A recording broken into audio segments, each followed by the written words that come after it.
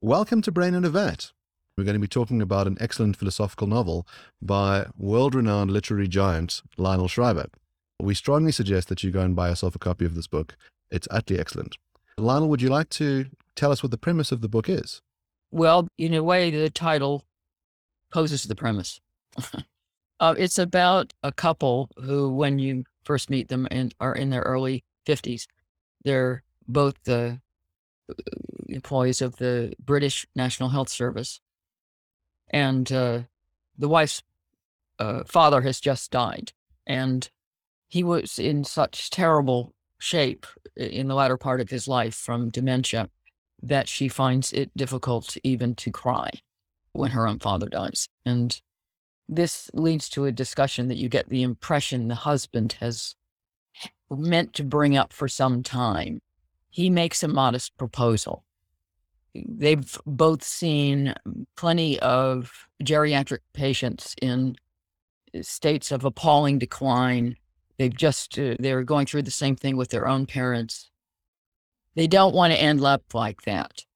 Let's go out in style at a time of our choosing. And he observes that it's generally at about 80 that it's downhill from there. And so he suggests that they live it up, have a good life, spend their money, and then take a painless departure together once the wife has also turned 80 a year after he does. And I mean, that sounds kind of grim, but it's a parallel universe book. You turn the page and basically they're almost 80. So you have to face down here. You've made a vow. It has some good moral basis because one of the things they don't want to do is cost their fellow Britons who are supporting the NHS the money that it would take to sustain them through a long and decayed old age. So it is in some ways a moral resolution, but when you're up against it, do you really follow through? So I set up a series of 12 different scenarios, each exploring a slightly different choice. Obviously, in any number of them, they do not go through with it, or one of them does, the other doesn't. It's almost mathematical. But towards the end, it gets into speculative fiction, which I used to read as a teenager. And I think that science fiction is still in my bones. I still think in those terms, and it comes to me very easily. So if there's all these parallel universes that split off from the original scenario, then the question that philosophers want to ask is, so what's the right one? So if you're in that scenario, if you personally get to the age of 80 and have to make this decision, what do you do? Well, this is where we get into the difference between philosophers and fiction writers. Fiction writers are big cheats. And there is no commitment by the author to any of these scenarios as being better than any other, although some of them are horrific. So the author is clearly suggesting that the husband's concern at the outset of the book was justified, although there's a great deal more to fear than merely physical decay. I inflict them with all kinds of horrors. So that is by way of bringing us back to the central question. Should you go through with it or shouldn't you? If you look at all the ways that it could play out, was that vow a good idea? And should they therefore have honored it? And that I never answer that question. And it's up to the reader. And the reader doesn't have to answer the question either. I think you might be left with a nagging feeling of, what am I going to do about getting really old? And in my case, for example, how do I guarantee that I don't end up the way my mother did? I mean, she had a horrific stroke. I don't know, she would have been in her early 80s, and it was horrible. She was not herself. I don't want to end up like that, and I still haven't figured out how I'm not going to. I've got some of the same genes, some of the same weaknesses. So I could very easily end up like her. And I talk about it with my brother all the time, and we haven't figured out a way out. Besides the kind of cutting out early that I propose in the book. And that is very hard to do. So this is not just a philosophical question. It's an emotional question. It's a psychological question. How psychologically realistic is it that any couple that doesn't turn out to have horrible health problems by the age of 80, but, there are aches and pains, they have difficulties, but it's not unendurable. Is it realistic to expect such people to sacrifice what good life they might have left in order to escape horrors that remain completely theoretical? So you've used the term vow and this idea that you've made a promise. The couple have made a promise to each other, and maybe they've made a kind of promise to the universe that they're going to commit to doing this. And one of the scenarios that you have is that the wife, Kay, who's a bit reticent, who's a bit uncomfortable about this. And so the idea is suggested to her by her husband, and her husband is always struck her as a very principled man. He describes himself as a socialist. And she takes the obligation seriously, and she downs the pills, and she's sort of on his lap. And then Cyril feels her dead weight on him. And he thinks, I don't want to be, that seems awful. I don't want to be a corpse. I'm not going through with it. And he doesn't kill himself. And the question is, has he done something wrong? It's his life. In some senses, one thinks that you have total ownership of who you are, but has he wronged himself by failing to meet the obligation that he'd set for himself? And has he wronged his wife? Yes. I think that you feel that very keenly as the reader, a sense of being a little torn, because you can sympathize with his sudden reluctance to go through with it, because it becomes real. When his wife is actually dead, then he better understands what he had been proposing. And after all, he's the kind of guy who lives a little bit removed from life. He lives in abstraction, and therefore has never really embraced the gritty biological reality of what he's been proposing all along. Suddenly it's real to him, and he feels a rising up in himself of ego. I am too important. I have more to do with my life. And I'm on the side of the angels. I'm someone who can contribute to society. And he ends up plunging into this self-important memoir. And then your author punishes him, right? So he ends up having a stroke. And one of the consequences of stroke is, on occasion, this locked-in syndrome, where you're flat out on the bed, you can't move anything but your eyes. And he lives a horribly long time in this condition. It's exactly the kind of thing that he wanted to prevent. And because he didn't kill himself, he doesn't get out of it. So this is an interesting feature of fiction that is often lacking from real life. Also, although sometimes present in real life, is that not everyone gets their just desserts in real life. But in fiction, the author can choose to give characters what they deserve. I guess the quandary that everyone has is, suppose I'm nearing the age of 80 and everything is going fine. And now I have to make a decision as to whether to leave before it goes awry, before I suffer a stroke and get locked-in syndrome or whatever it is. It's sort of a wager, because you're saying to yourself, well, everything's good so far, and it could continue to go well. We could continue to live happy lives hereafter until the day we die, suddenly in the night with a heart attack. Or things can go horribly wrong and I can become a burden on others and suffer for the rest of my existence and not have the option to opt out at that point because perhaps my faculties are diminished. So this is the wager. This is the wager we all have. And I think what the book does so well is explore how that wager can act out in all these different ways. But again, the philosopher wants to ask, okay, so now we all face this problem eventually, unless we die prematurely. What do we do? How do we go about choosing? And one of the issues we might ask ourselves is, are there things worse than death? Should that be the basis for determining the wager, the answer to the wager? I think the answer to that question is very simple. It's yes, absolutely. There are lots of things worse than death. And that's why most people who end up opting for killing themselves in age usually when they're pretty old, or they have a disease that has advanced. Most people who kill themselves in those circumstances are in terrible physical pain. And physical pain alone can make you want to die, can make you pray for death. I haven't experienced that degree of physical pain very often in my life, but I did a couple of years ago, and it was a shock. And it is astonishing how much pain you're capable of feeling. It is blinding. And I think there is some kind of biological, neurological, psychological process that means you can't remember the experience. You can't remember pain. You cannot call it up. It is impossible. You can call up your birthday when you were 10, but you cannot call up pain. It's unavailable.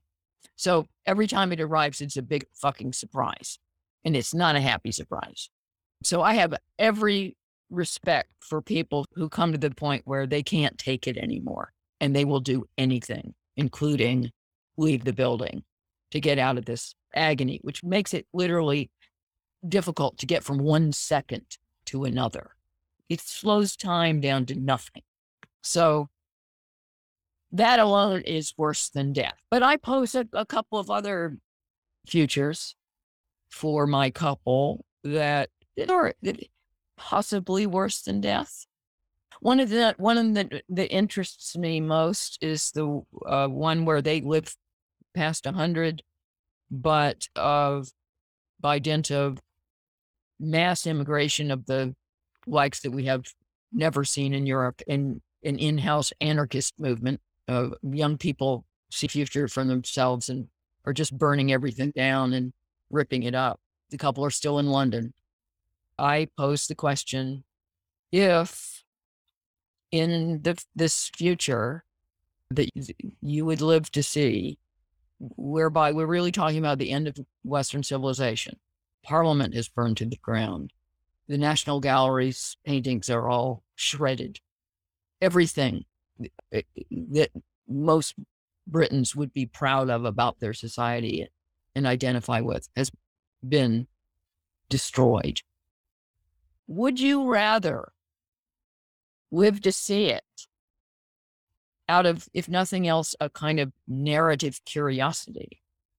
Or would you rather bow out early and at least have the ignorance is bliss experience of not having to face what happened to your own civilization? And that's one of the things that I find interesting about posing that question, is that for myself, I can't answer it. I have a lot of that kind of narrative curiosity. Obviously, that's what I do for a living, is tell stories. But I also follow all kinds of stories in the newspaper, real life stories.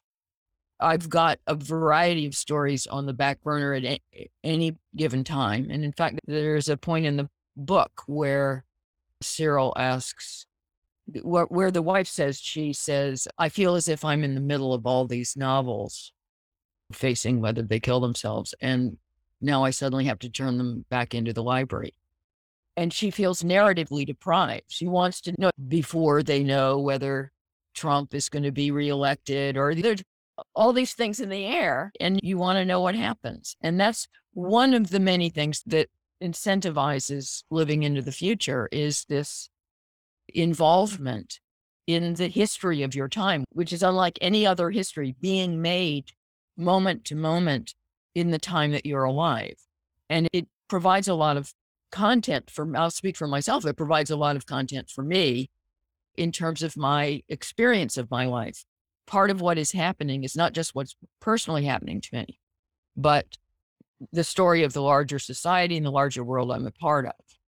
And I don't know whether I want to see everything completely fall apart. I mean, for example, let's say Putin really does start a nuclear war. And let's say it ends all of life on this planet. Would I rather be run over by white van man the day before, or would I want to live through it? I just think it's really interesting. So I think there's two very interesting things about what you've said. The first is, psychologists describe exactly what you've explained here, which is this, what they call the hot-cold empathy gap, is when you're in a hot state and a cold state, it could be just temperature-wise, but it could be in other ways, pain, not in pain, angry, not angry. We react very differently when we're in those two states. We feel very differently, and we're very different people. And not only do we not have empathy for someone else who's in a different state from ourselves, we don't even have empathy for ourselves in that state. So all you need is a 10-minute gap between when you were in agony and when there's no pain, and you won't remember what it was like to be in agony, and you won't be able to predict how you would have reacted and how you will react in future if you're in agony. So we have this terrible empathy gap even for ourselves, never mind for others, when we're not in the state that we're in now.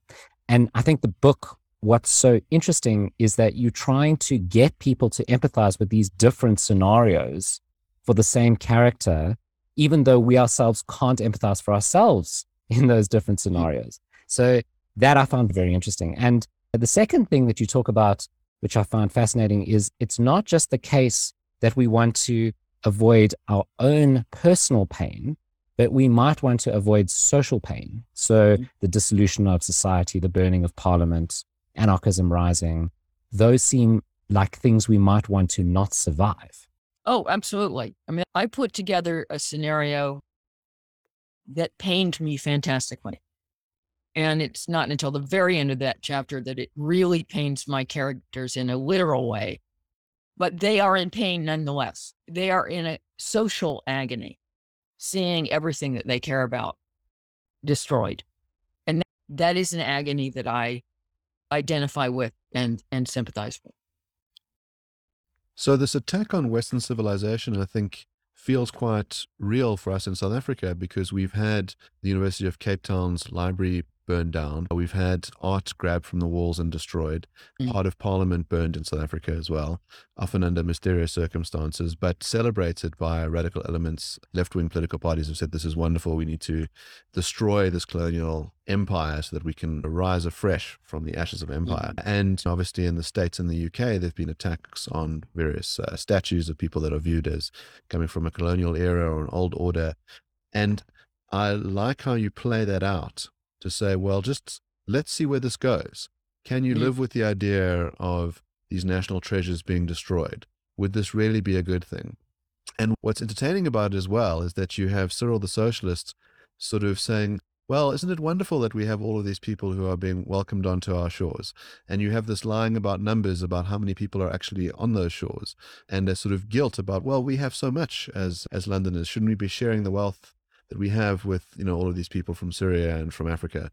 And you have a scenario where you see how badly that ends for them and for that society. But then you play another scenario where you say, actually, globalization is wonderful, and maybe Africa will prosper very well. And to sort of have both sides of that debate canvassed in the novel, I think allows us to sort of think about the arguments on both sides. And that's what good philosophical fiction should be doing. Well, yeah, I'm glad you picked that up. I think there's a kind of balance there. Both those scenarios are over the top, purposefully.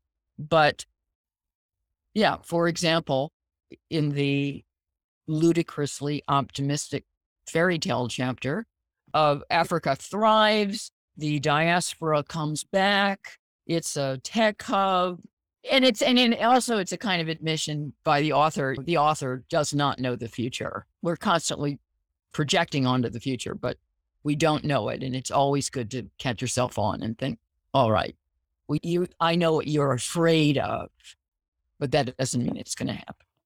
One of the biggest debates amongst philosophers is the free will determinism debate. So basically it's the question, do we have free choice, or are our actions predetermined? Or does it matter whether our actions are predetermined or whether we have free choice? Perhaps we have free choice even if our actions are predetermined. And in any parallel universe setup, especially like this one where you've got all these branching lines that the story could take, the question we ask is, so could all of them happen? In philosophical terms, we might say that's a libertarian future, not in a political sense, but in a philosophical sense, that Kay's choices and Cyril's choices are not predetermined. They can do whatever they want, and in virtue of that, they're free. Or is there a particular line that they have to take? I'm assuming you don't want to say that. You want to say that it could have turned out any which way. There's a particular section which struck me where Kay's thinking, Cyril asks her, so were you ever going to go through with this choice in one of these futures where she chooses not to commit suicide? And she says, well, this morning I thought so. I was going to go through with it. I almost did. And of course, in other futures, she does. So the question is, does she have free will? Or is there a particular route that she would have to take? Of course, the book doesn't precisely take a position on the free will question, but there is a consistent thread through the text that derides the whole notion of making plans about anything. So it's about a couple that has made a plan.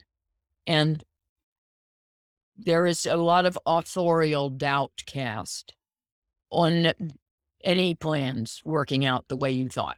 And probably the best example, it's one of the shortest chapters, is when Kay said, when, the very night that they were supposed to do it, Kay said, this is ridiculous. Forget it. I'm gonna put the leftovers away in the refrigerator. And Cyril's like, he's had his toy taken away. But then they both get up in the next morning and have a nice breakfast, and they're both happy to be alive. And Kay goes out to the mailbox and is run over by a guy in a white van, and she's dead. So it's which is mean, but on my part. But at the same time, there's almost a feeling in that one of that spiritual or mystic thing. She was fated to die anyway, right? She had a fate. She couldn't get out of it. And I don't say that per se, but it's basically written comically, but that's the suggestion. So it's a book that plays with a lot of different relationships to free will, because the decisions that the characters make don't always determine what happens to them. So when we think about these parallel universes, you do a wonderful job of hinting between universes. So there'll be certain aspects of a character that come out in the one that are then explored in another. So the black sheep of the family, Roy, in the sort of dystopic world, takes full advantage, and you say really blossoms in the sense that he starts people trading basically in this very obnoxious way. But then in the fairy tale version, he sets up a place of refuge for people who are in great need. And so you get the sense of how there's a golden thread between these two characters in these different parallel states. And I wondered how you see them. Should we see them as consistent characters throughout? Are they clones of each other in these parallel universes? Are they related to each other? And also, how do we care about them throughout? The traditional structure of a story is that there are stakes for that set of people. But here, it's okay, they died in this one, but they get reborn in the next chapter. So how does that narrative tension play out for us? Well, I'm hoping the book works in relation to character by building character in the round. It portrays these characters in many different circumstances, and those circumstances bring out different aspects of themselves. For example, there's a chapter in which there's suddenly a cure for aging, and everyone basically lives forever, which is also another good philosophical supposition. How does that work? But one of the fun things for me in that chapter is not just exploring the ups and downsides of eternal life, but also watching how, as time goes on, the couple who manage to stay together, unlike just about everybody else. I mean, people are starting to be married like 100 times. They almost swap places as characters. And Kay, the wife, becomes irritable and short and impatient and more existentially uneasy and unsatisfied. And Cyril becomes much more philosophical, more patient, more understanding, much less caught up in his abstract commitments. Enough time goes by that he realizes that he was only attached to socialism out of his own self-regard. And this is a really fun thing for a fiction writer because it's in some ways pushing the limits of what character is. Who are we? How much do we have the capacity to change?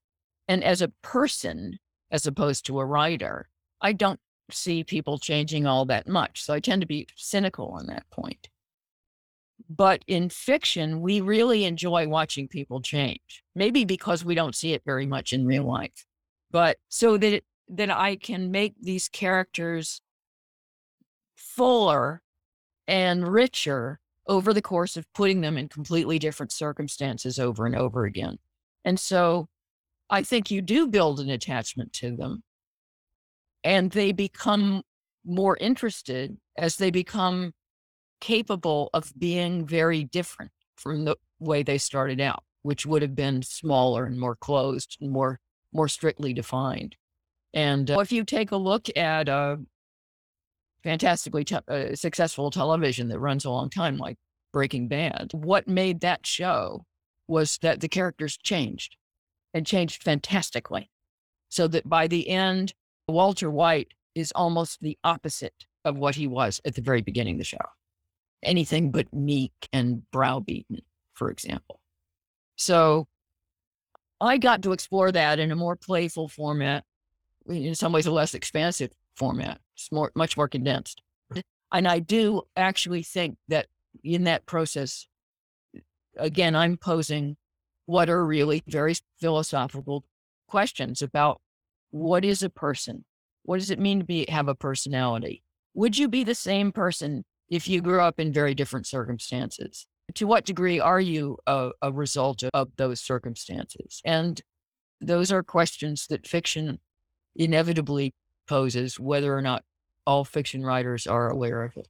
One of the questions we love to play with on this show is the meaning of life. So every philosopher with his salt has to chat about the meaning of life. So one of the questions which comes up, especially through going through these different iterations, these different futures, is where do the characters find meaning? I mean, one possible answer might be in their growth. So in changing, for example, in the future you just described now, where Cyril becomes more philosophical, he gains awareness, self-awareness of his reasons for being a socialist. He understands life better. It seems he's gained some meaning through that process. In other scenarios, it seems like meaning happens through self-determination, where the wife, Kay, she decides, no, this is nonsense, and I'm not just going to go along with whatever Cyril says, and I'm going to pursue what I want. That seems to be meaningful for her. So I wonder whether there's a thread running through these different futures where you have a certain conception of what you think meaning is or why it's worth carrying on. Well, there's never an answer to that question. You don't just find meaning and keep it. It's something that you have to find almost from moment to moment. It's something you have to recreate for yourself over and over again. It's a job that's never done. And clearly, one of the things the book is doing is building not just the two separate characters, but their relationship to each other. And that is where they find meaning most intensely, I think. They both clearly got meaning from their work, which means there's the threat of emptiness when they're retired. Though I make it clear that Cyril gets more of a sense of meaning from his work than she does. She didn't mind retiring. She changed in many of these scenarios. She quits the NHS early and establishes her own interior design business, and therefore explores a whole new side of herself. And in that scenario, Cyril feels left out, right? That he doesn't have this extra creative realm that she discovers, and she clearly changes in ways that makes her a little bit more alien to him. But I find that the meaning thing most interesting and most pointed in the chapter that presupposes we all have eternal life. And what comes out of that is that as this infinite amount of time goes on, everything wears out. Every source of meaning wears out. Sex forms of identity. People end up swapping races back and forth. Everything gets boring. Everyone tries practically every career there is. And eventually it's like, well, what do I want to do with my life? Once you can answer that in an infinite number of ways, then it doesn't have an answer. So everything goes to rubbish. And they've gone to every country in the world. And the only thing to do is to go to every country in the world all over again. And Cyril doesn't want to because he doesn't actually like travel. I mean,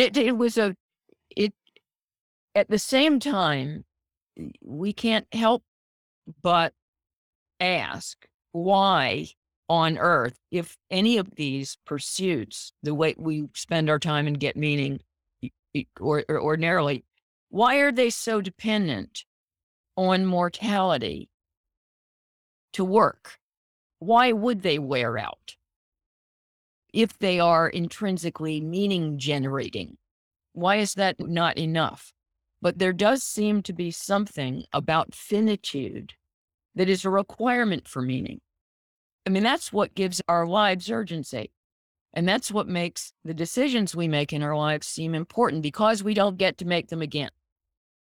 You can never decide to lead your 33rd year differently than you did when you turned 34. It's over. That's what you did. And that seems like a drag, but at the same time, it is also what makes your 33rd year important. There's only one way to spend it. You make a set of decisions. That's what you did with it. And if you could just do that over and over again, it wouldn't matter. And every decision could be redone.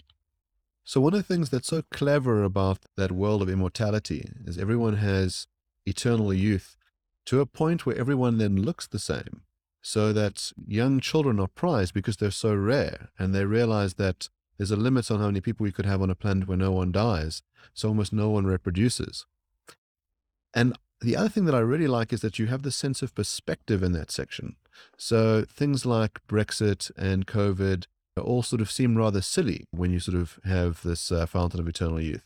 And I think often throughout the book, you look at the issues of the day with this sense of distance, even though we're not very far away from Brexit, Trump, and COVID. You sort of say, really, are these things that important? And I think you sort of say, maybe not as much as we'd thought. But the stuff that's also really good is you play around with taboo. So you have, as you say, Kay and Cyril both recreationally change sex, just to know what it would be like to stand while peeing up. And then they change race as well. And you play with this idea that initially people are quite upset. They see it as a form of cultural appropriation. But then it becomes very hard to distinguish who's really from Jamaica and who's just changed their race. And in some senses, then the whole notion of race falls away. And when people talk about racing, it sounds like racing cars. And that's the kind of only notion that it has. And so one of our good friends on the show, Rebecca Tuval, endured enormous amounts of public persecution because she wrote a paper on transracialism, this idea that some people would like to change their race and that we ought to treat them with dignity in the same way that we do people who are transgendered, that we don't persecute them and call them liars. And of course, for taking a view like this, she was called a racist and a transphobe. And I read her that extract from your book and she found it absolutely delightful. There's one line in there that always makes me laugh out loud, no matter how many times I have read it. I liked turning the whole thing of gender and the race into an entertainment, right? And because I am sick of everything being racialized, and I'm sick of our consuming obsession with gender. When I grew up in a generation, we were trying to get away from sexual stereotypes and just look at everyone as people. That's an old-fashioned view, but I consider the current popular view retrograde. And I think, as you say, we've lost the sense of humor, that the most dangerous job that you can have nowadays is being a comedian. Someone might come up and punch you on stage because they don't like the joke that you made. And I think traditionally the idea of being able to explore dangerous ideas with a pinch of humor got you out of it. I saw you talk recently when you were in Johannesburg and you said you've survived 3 cancellation attempts and you're not so sure if you'll survive a 4th. Do you think it's become a dangerous time for those who write fiction to really fully explore the ideas that they'd like to and the right characters of their choosing? I mean, yes, it is a dangerous time to write fiction if you're not dedicated to supporting the left. And even if you're on the left, you're not safe. I mean, this was not a case of fiction so much as a memoir, but there was a teacher in the UK that published a memoir to great acclaim. It was an award-winning book, but well after the fact of its publication, it was some women decided that it used ways of describing other ethnicities and races in a way that didn't absolutely perfectly toe the line in terms of what the ostensible rules are.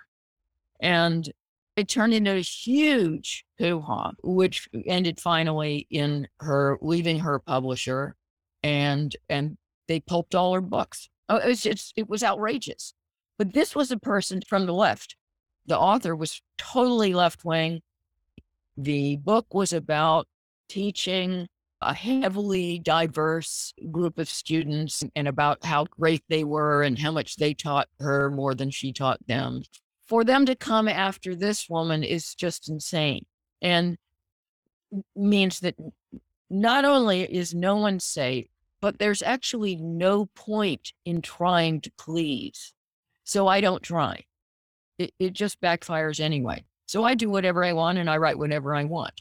But most of my colleagues in literature, as opposed to in journalism, are all of a left-wing disposition. And therefore, they fall into the camp of trying to please. And they take these rules seriously. Oh, you cannot use food words to describe someone's skin color. That's somehow implicitly insulting. I don't know where they get this stuff. It motivates me to use food words to describe people's skin color because the rules are ridiculous. They keep making more of them every year. And at a certain point, I just say, I feel like Alice, you're all a pack of cards. And this is the absurdity of the situation, is that the intentions don't matter. So even if you're trying, as you say, to write a book where there's a diverse cast and the students are teaching the teacher, etc., and you try and follow all the correct tropes and you try and get everything right, and you really have the best of intentions of towing the line, if you just get one nuance wrong in a totally unpredictable way. So if one reader takes offense at one element that you could never have predicted, and then it starts a ripple and a wave and it becomes a cancellation, then you're in just as much trouble as if you hadn't wanted to toe the line in the first place. So it really does seem like an impossible position that authors are in when they're trying to not be canceled. You can't try to not be canceled. I mean, that's the mistake, is to even be motivated in that direction. Forget it, right? You're dealing with a set of critics who want to find fault. That is their primary motivation. So you can't please people like that. They will always find something wrong because that's what they do. That is their purpose. That is what gets them off. So give it up.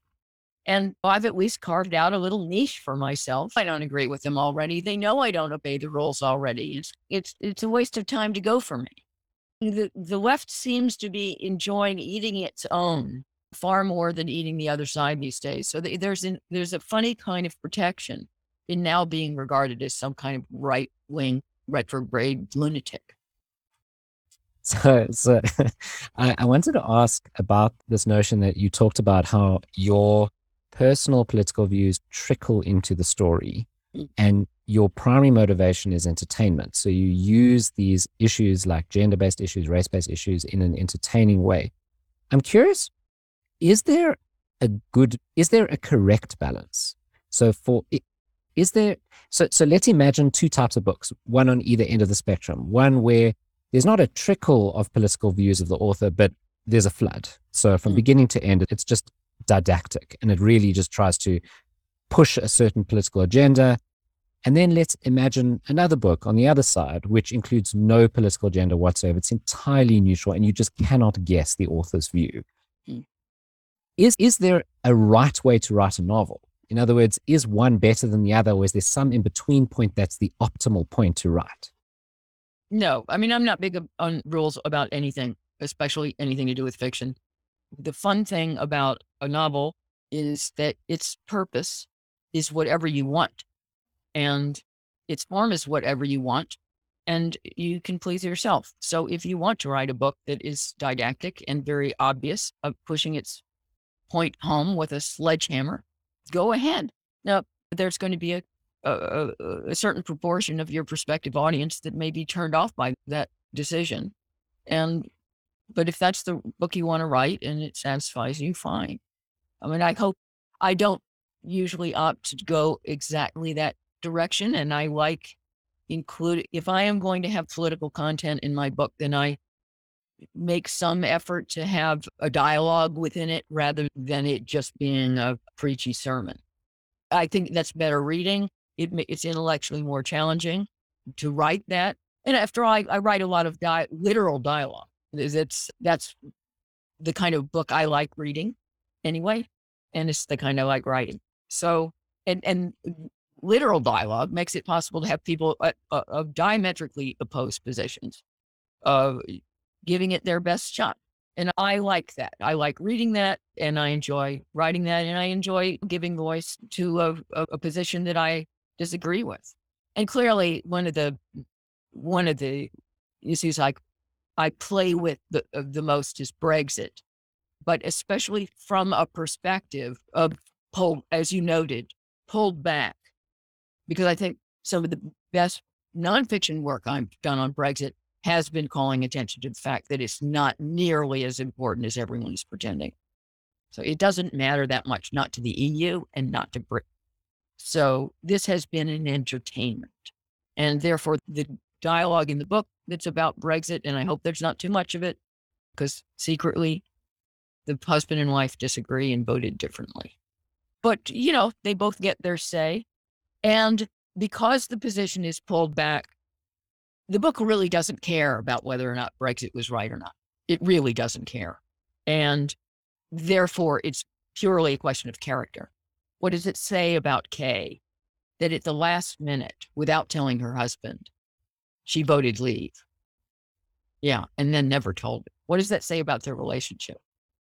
That's really more interesting. And the actual argument over whether or not the UK should leave the European Union is bagatelle. It's not any of the substance of the fiction. And that's really fun for me. And ultimately, my experience of the real referendum and the blowback afterwards was also most interesting in terms of what it said about people and what they were like. It was one of those circumstances, as in the book, that you put people in. Let's see what this brings out in them. And it was really fascinating, especially the Remainers. I mean, they really became horrible people. And that was on TV every night. Contemptuous, superior, disgusted, really hateful toward half their own country. Now, obviously, losing never brings out the best in people, but they so expected to win, and they were so convinced of the righteousness of their cause. It was grotesque. As a psychological spectacle, it was riveting. And you play with this notion of how deep their commitments are to democracy. So that after losing, they all said, we want another go. Can't we have another vote? The stupid people voted the wrong direction, and those people can't be trusted. And they're elderly people anyway, so they're going to die soon. So we shouldn't have counted their votes. We should have had more votes for the 16-year-olds, because they're going to have to live with this horrible decision that these old fucks made at our expense. And so they said, throw out democracy as a principle. Let's do this again. No binding decisions. And I think that's an interesting thing to play with. The other bit of the book that I think you do so well is you play around with cryogenics. And Jason and I have had someone who's written a philosophical treatise on cryogenics, and you come up with I thought, quite a novel interpretation, which is, it might take much longer than you expect to get unthawed. And this will have a couple of consequences.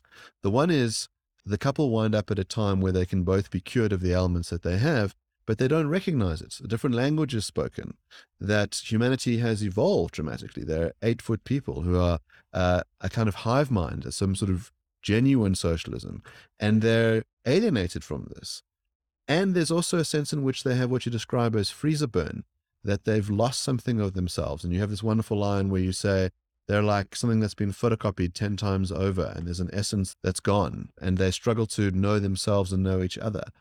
And I thought, playing with that future possibility of what would it be like to survive and have to confront this alien landscape, would that be a life worth living? Yeah, they have been removed from everything that they have ties to, aside from each other. And then it turns out that even that time has not lasted. It's the saddest chapter in the book. It's the one chapter that feels truly tragic. And you have to wonder what kind of a life remains to them. And it's a reminder that what we are is partially an accumulation of attachments, of social connections, of past experience. That your sense of yourself is also to do with your connections to the outside world. You are not entirely yourself if you've lived a normal life, if you're just in a closet forever. And in some ways, I put them in a situation that they cannot access. They're not likely to learn the language. The people who are scornful of them because they are lower life forms. There's even physically stunted. They look like little dwarves. And the new society has contempt for them. They think in horrible old-fashioned ways. These are people who had wars, and so there's not having that context anymore. Their family is long dead. Even if they were to trace some relatives, they wouldn't want to hear from them because they'd be so many generations removed. And it would be like this horrible little creature coming after me, get away from me. So they're genuinely naked. They're almost newborn. And in a context where they will not thrive. Cot death, right? So that's the one chapter that I think is genuinely bleak and heartbreaking. And it's called Love Doesn't Freeze. Because the one thing that remains constant through the book is their relationship. Now, they fight plenty and they have all sorts of differences, but that they are married, that they are going to stay married is never in doubt. They clearly have a symbiotic relationship to each other. That is the only chapter in which the relationship doesn't make it. And you were talking about sources of meaning, and that for the book, that is their central source of meaning, and I destroy it. And it's awful. So that one chapter, I think it's very interesting, but it's awful. Then the value of life is quite tenuous. It's threatened in various ways. So the one is personal pain, the other is social discord, and a third is just a lack of context that you can connect with. So a society around you that you feel that you're not alienated from, where they speak the same language as you, at least, that they look like you, that you can relate to that society around you. And if any of these features is absent, then the value of life diminishes and maybe disappears.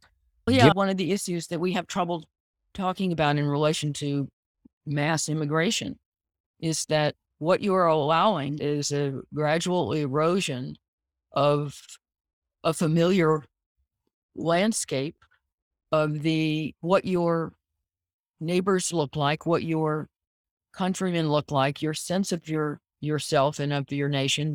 And when that kind of transformation happens very fast, there's a sense of loss. And I've tried to write about this, and it is the one thing you cannot say.